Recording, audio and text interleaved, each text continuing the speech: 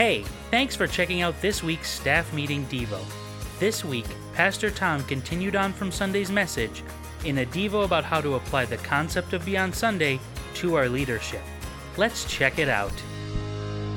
Alrighty, well, I'm going to go ahead and we're going to look at something today that I hope is going to be helpful. And I wanted to look at following on from this weekend's message. So this weekend, we started a 3-week series that Megan and I are going to be a part of, where we're looking at the mission, vision, and culture of Word of Life Church. We're going to do this every fall is our anticipation. And it really is a chance for us to pause, think about this is who we are as a church. This is what we're about. This is what we care about. These are our priorities. This is where we believe we're going in the immediate future. And what a word that we have for the next 12 months or so. And so I'm going to speak today with the assumption that everyone has heard or was a part of this weekend's service. So hopefully it still makes sense if you weren't a part of it, but it is going to follow on from what I spoke about this past weekend. And really want to look at Beyond Sunday and leadership. Beyond Sunday and leadership. And as part of the message from the weekend, I looked at 5 ways to embrace our faith beyond Sunday. And so I want to look at those same 5 things, but contextualize them, talking about leadership, talking about how we run our teams, what we want from our healthy ministries, how we want the culture on our teams to be. So it's the same idea from this past weekend, those same 5 things, but really within a leadership context. So the first thing that we said this weekend is we need to get back to the Bible. So for us today, it's be leaders that get back to the Bible. Be leaders that get back to the Bible. Now, why should anyone read the Bible? And that's really what I tried to hit on Sunday, and to think differently about life, to have our mindsets changed, to have a different framework with which to view the world and make sense of the world, a different set of priorities. That's really what the Bible is about. Specifically, what we heard from Jesus is that it's to love the Lord your God with all your heart, mind, and soul, and to love your neighbor as yourself. And if we can get those things figured out, then everything else will start to fall into place. Now, in the Bible, it also sort of gives a different perspective. An alternative view of leadership. And I've shared this verse with you a number of times, and 100% chance I'll share it again. Matthew 20. But among you it will be different. Whoever wants to be a leader among you must be your servant, and whoever wants to be first among you must become your slave. It's a different view of leadership. It's a different view of everything in the Bible. It's a different way of viewing the world. It's a different way of making sense of things. It's also specifically a different view of leadership. John Maxwell is a massive hero of mine. I've been an appreciator of his books 20 plus years at this point. Really appreciate John Maxwell. Just what he writes, it just makes sense to me, and I just agree with it. One of the things that I've read him sort of write about, and what I've heard him speak about a few times, is there'll be moments where he'll go to a business environment, so it's not a church context, and he'll go to a business environment, and people will say to him, like, wow, John, where do you get this stuff? And he kind of downplays it and says, you don't want to know. And of course, people being people, it's like, oh, we definitely want to know now. So he's like, okay, I'm not going to talk about that here, but if you want to know more, come see me afterwards. And then afterwards, people are like, so where are you getting all this stuff? The Bible. And he just lays out, I was a pastor for 25 years. And in my years in ministry, these are the lessons that I learned from my experience working with people, my experience of reading the Bible and hoping that the Bible would shape and guide my leadership. And what Maxwell has proven, and one of the reasons I really do appreciate him as an author and as a leader, is he's taken stuff from the Bible and he has applied it and he's put it into practice. And it cuts through cultural barriers. It cuts through differences and things that sort of distinguish people. And it's cut through all of that. And it provides effective leadership to people. I think about the book of Proverbs, and we think about the Bible and leadership. The book of Proverbs is a fascinating book to me, and if I was put on the spot and asked to name a favorite book of the Bible, there's a fair chance I would come to Proverbs, partially because the sayings of Proverbs were collected by Solomon and others, because they needed to put down, okay, this is the helpful stuff that is going to help you through life. In essence, Proverbs is the John Maxwell book of its day. It is like the collected sayings so that they can give this to the young Hebrew boys as they're growing up and as they're becoming young men. This is what you need to know. That's why you keep hitting on things like don't be lazy, don't be foolish, don't give in to gossip, don't give in to your feelings. Plan ahead. Get your head in the game. Put God first. Like all that stuff in the Proverbs. It really is a leadership book within the Bible. And one of the things that we can see from reading the Bible and the narrative especially, particularly with this mindset of leadership, as we get back to the Bible, we can read about people's lives, and we can read about how leaders did things well and how things did things poorly. One of the great mistakes that people will make is that if they read it in the Bible and a biblical hero does it, it's assumed to be a good idea. It always makes sense to follow the story through and see how it worked out. For instance, this has nothing to do with anything else I'm talking about, but yes, great biblical heroes practiced polygamy. and it never, ever one time works out. So does the Bible endorse polygamy? No, it's telling you if you do this, it does not go well. That's one example of many. But in context of leadership, I was thinking about King Saul. King Saul is an incredible case study of how not to go about leadership. I'm a big proponent that the only shortcut in life that works is learning from other people's mistakes. Learning from King Saul's mistakes, one that comes to my mind is there's that moment where there's a battle that's about to happen and he says no one's allowed to eat anything. His son Jonathan didn't get the memo, eat some honey, and he gets his hand caught in the jar like Winnie the Pooh. Saul decides it's time to start killing people. And everyone's like, whoa, what are you doing? What are you doing? And that rash kind of thinking, great lesson in how to not lead well. Get back to the Bible. As leaders, we need to get back to the Bible. Read the Bible so we can love the Lord our God with all our heart, soul, and strength, and love our neighbors as ourselves. And so we can learn how to be kingdom-minded leaders so we can help others love the Lord our God with all our heart, soul, strength, and love their neighbors as themselves. Second thing, be leaders that are true and sincere worshipers. Be leaders that are true and sincere worshipers. We need to prioritize this for our teams, not just for ourselves. We as individuals, we cannot lead on empty. We can't expect others on our team to serve and lead on empty. Often in busy churches, and I would certainly say ours is a very active church. We've got a lot of things going on. There's a lot of activity that makes church possible. In busy churches, there are often people who are attracted to the doing side of ministry. There are people who enjoy the fact that they get to come up and they get to accomplish something. They get to be a part of activity and get stuff done. And there are goals and objectives. And there's just a personality type where people are drawn to that and they enjoy that they get to come and they get to achieve something through ministry. That doesn't mean that's all we should expect of people. People will come and they will serve and they will serve and they serve. We have these people in our church. We have these people in our teams. I've seen it many, many times. That's a heart that people have. That can't be a substitute for a heart for worship. Part of our responsibility as leaders is to keep the spiritual reality of church front and center. And that's why I've come to only grow in my love and affection for our staff meetings. The fact that we as a staff, who on the weekend, we have a long list of responsibilities. We're all busy running around on the weekend. And yet we take time every Tuesday to gather, we pray, we worship together, we put God first and foremost of all the things that need to get done. Of all the things that need to get accomplished, of all the goals and objectives and all the things that keep us busy, none of it can take the place. None of it is as important as having God front and center. So as leaders, we need to be strong and sincere worshipers. We need to be true and sincere worshipers. And in that, we provide a role model for our team. We provide a role model for our team. Now, for it to be a role model for our team, and this is something that I was really interested in as I was got thinking about today and preparing, if our worship and us being true and sincere in our worship, if that's going to be a role model for our team, that really speaks to the closeness of the relationship we have with the people on our team. You cannot be a role model for this at a distance. If we want our teams to observe this from us, it means a close relationship. For people to see and observe the quality in their leader, to see that quality of worship, it speaks to a closeness that's needed. To observe someone as a worshiper that's true and sincere in their worship, it takes time for that to be seen. It's seen through seasons and consistency. Being a sincere worshiper doesn't have to be proven or publicly demonstrated, but if we spend time with people, we will be able to see that shine through their life. You know, no one would ever worship or pray or be spiritual just to impress others. Of course, we know that Jesus don't do that.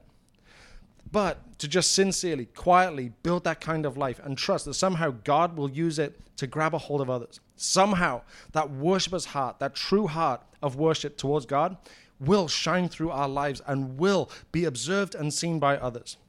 Most importantly, helping people develop a spiritual life is the highest responsibility we have. And we don't ever want to be accused of being hypocritical.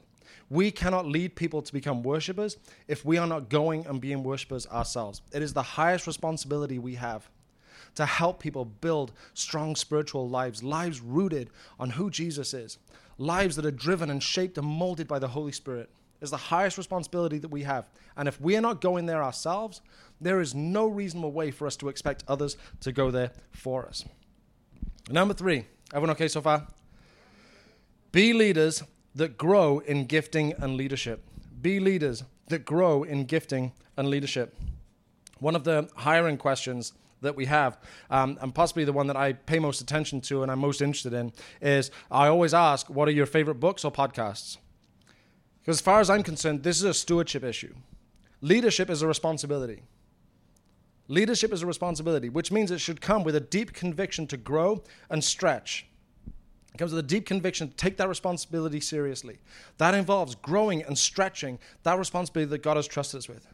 Consequently, whenever I'm talking to someone and it's just casual conversation, and someone mentions a book that they're reading or a podcast or an article or something on YouTube or whatever, it registers with me because it demonstrates that this is someone who's serious about their growth.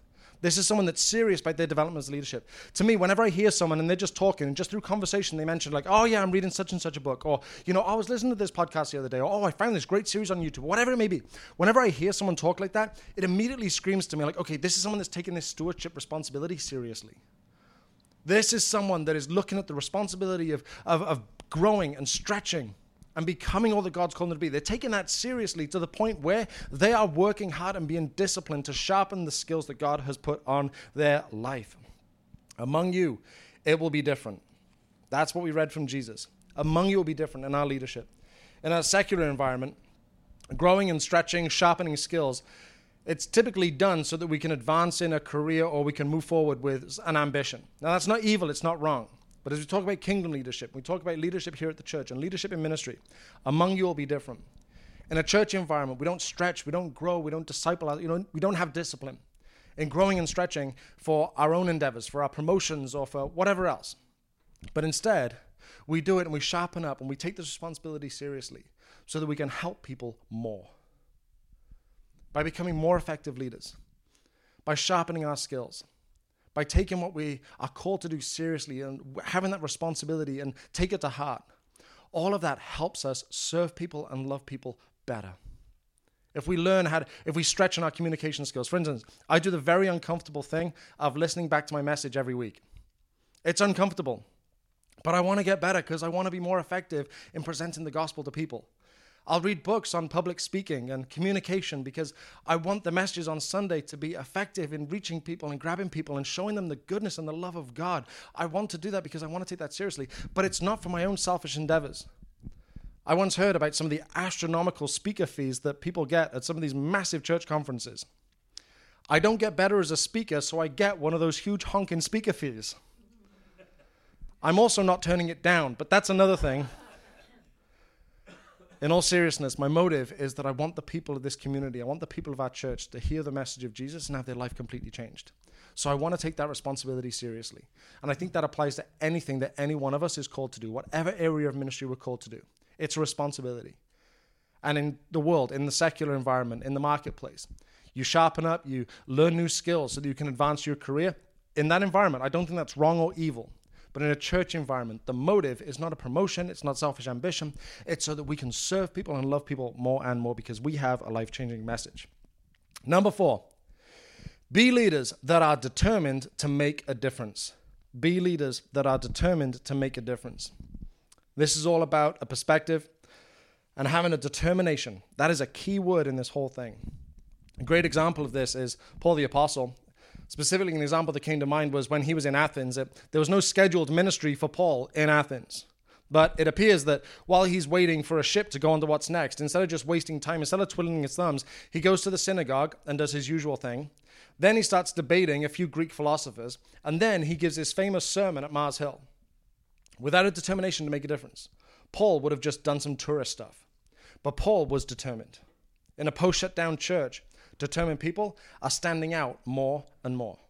The COVID shutdown essentially made everyone who wasn't in the medical field, essentially they were induced into hibernation.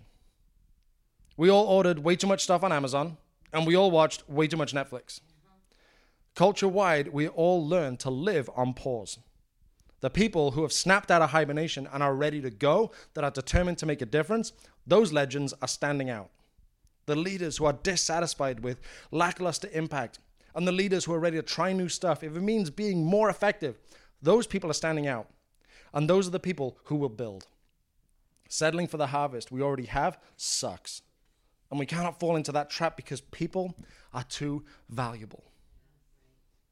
We need that determination to make a difference, to be more effective, to reach people better, to help people more, to serve people in a greater way, to be more effective in communicating the gospel.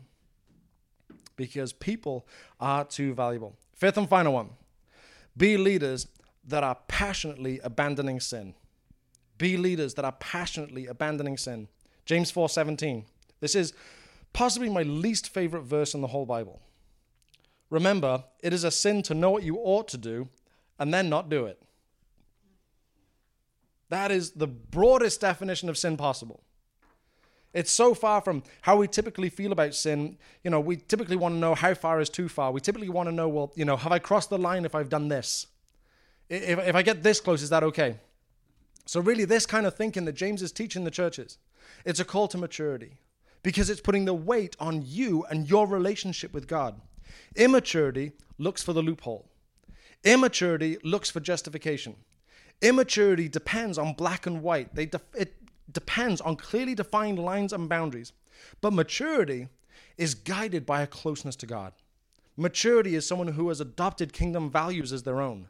Maturity is someone at a crossroads or someone facing temptation, and what's determining their decisions is everything that God has done in their hearts and minds. It's coming to that point and coming to temptation or coming time to make a decision. And everything that he's taught us is what's driving us. Everything we've learned from the Bible, everything we've observed and learned through life, that is what's shaping our decision making. That is what's helping us as we get to temptation point. And I'm going to assume that as we're talking about leaders, hopefully by this point, and we do our best as a church, we do our due diligence to sort of invite people. We ask for a level of maturity. I don't think it's too rigid, and I don't think it's unreasonable, but we do ask people, hey, this is some things you need to have in line if you're going to be trusted with leadership here at the church. For people to get to that point, oftentimes, and I'll speak to my own life, definitely for me, before I was ready to take that point, there was some amputation that needed to happen. Some extremely unhealthy things that needed to come out of my life. Some bad behaviors, some bad patterns, all those things needed gone, chopped off, gone. And as we start to get more and more mature in our faith, hopefully, the amputation stops being amputation and it starts becoming microsurgery. And the microsurgery doesn't stop being important. Microsurgery is things like attitudes and patterns of thinking. And in lots of ways, it's much harder to address. And people are much more resistant to that kind of work and that kind of discipleship and that kind of conviction, that kind of sanctification than having their limbs chopped off in amputation. That microsurgery of adjusting an attitude, thinking differently about the word, curbing your attitude on something, not responding that way, breaking that kind of thought pattern. Those kind of things are tricky. Those kind of things are painful. Those kind of things oftentimes need counselors, trained counselors coming in and helping people walk through those kind of things. But it's painful. But that is abandoning sin. Some negative thought patterns, aggressive thought patterns. We let that slide a lot easier than some very obvious sins. All of it is destructive. All of it's painful. All of it leads people they shouldn't go. And yet we'll celebrate and hoot and holler and we'll prevent people from taking on leadership positions for some more of the obvious stuff. That doesn't mean the work is finished. It doesn't mean the sanctification and the job of the Holy Spirit of rooting out sin in our lives is done. And I would say to us, we need to be passionate as leaders. And I am 100% not letting myself off the hook. Need to be passionate about, Lord, what is in me that is destructive? What is in me that is sinful? What is it in me that is doing as James is warning us against? Remember, it is a sin to know what you ought to do and then not to do it. Lord, where am I coming up short on my convictions? Where am I going against all you've taught me? Be leaders that are passionately abandoning sin. 5 ways to embrace our faith beyond Sunday and be the kind of leaders that are leading beyond Sunday. Be leaders that get back to the Bible. Be leaders that are true and sincere worshipers. Be leaders that grow in gifting and leadership. Be leaders that are determined to make a difference. And be leaders that are passionately abandoning sin. Lord Jesus, use something from this weekend, Lord, to help us serve your people better. Lord, among you, it will be different. Among us, Lord, it has to be different. If we're going to build your kingdom, we have to build it your way. And that means us wanting to serve. That means us wanting to put others first. It means us not chasing limelight and glory. But Lord, wanting to see others lifted up and others rescued and others helped and blessed and encouraged. Lord, help us take this to heart. We want to honor you. We want to see people blessed by what you're doing. We want to serve the people on our teams. We want to see the people of our church rise up to be all you've created them to be. So Lord, help us. Lord, we cannot do it without you. We trust that you're moving. And we lift it all up to you. In Jesus' amazing name, amen, amen.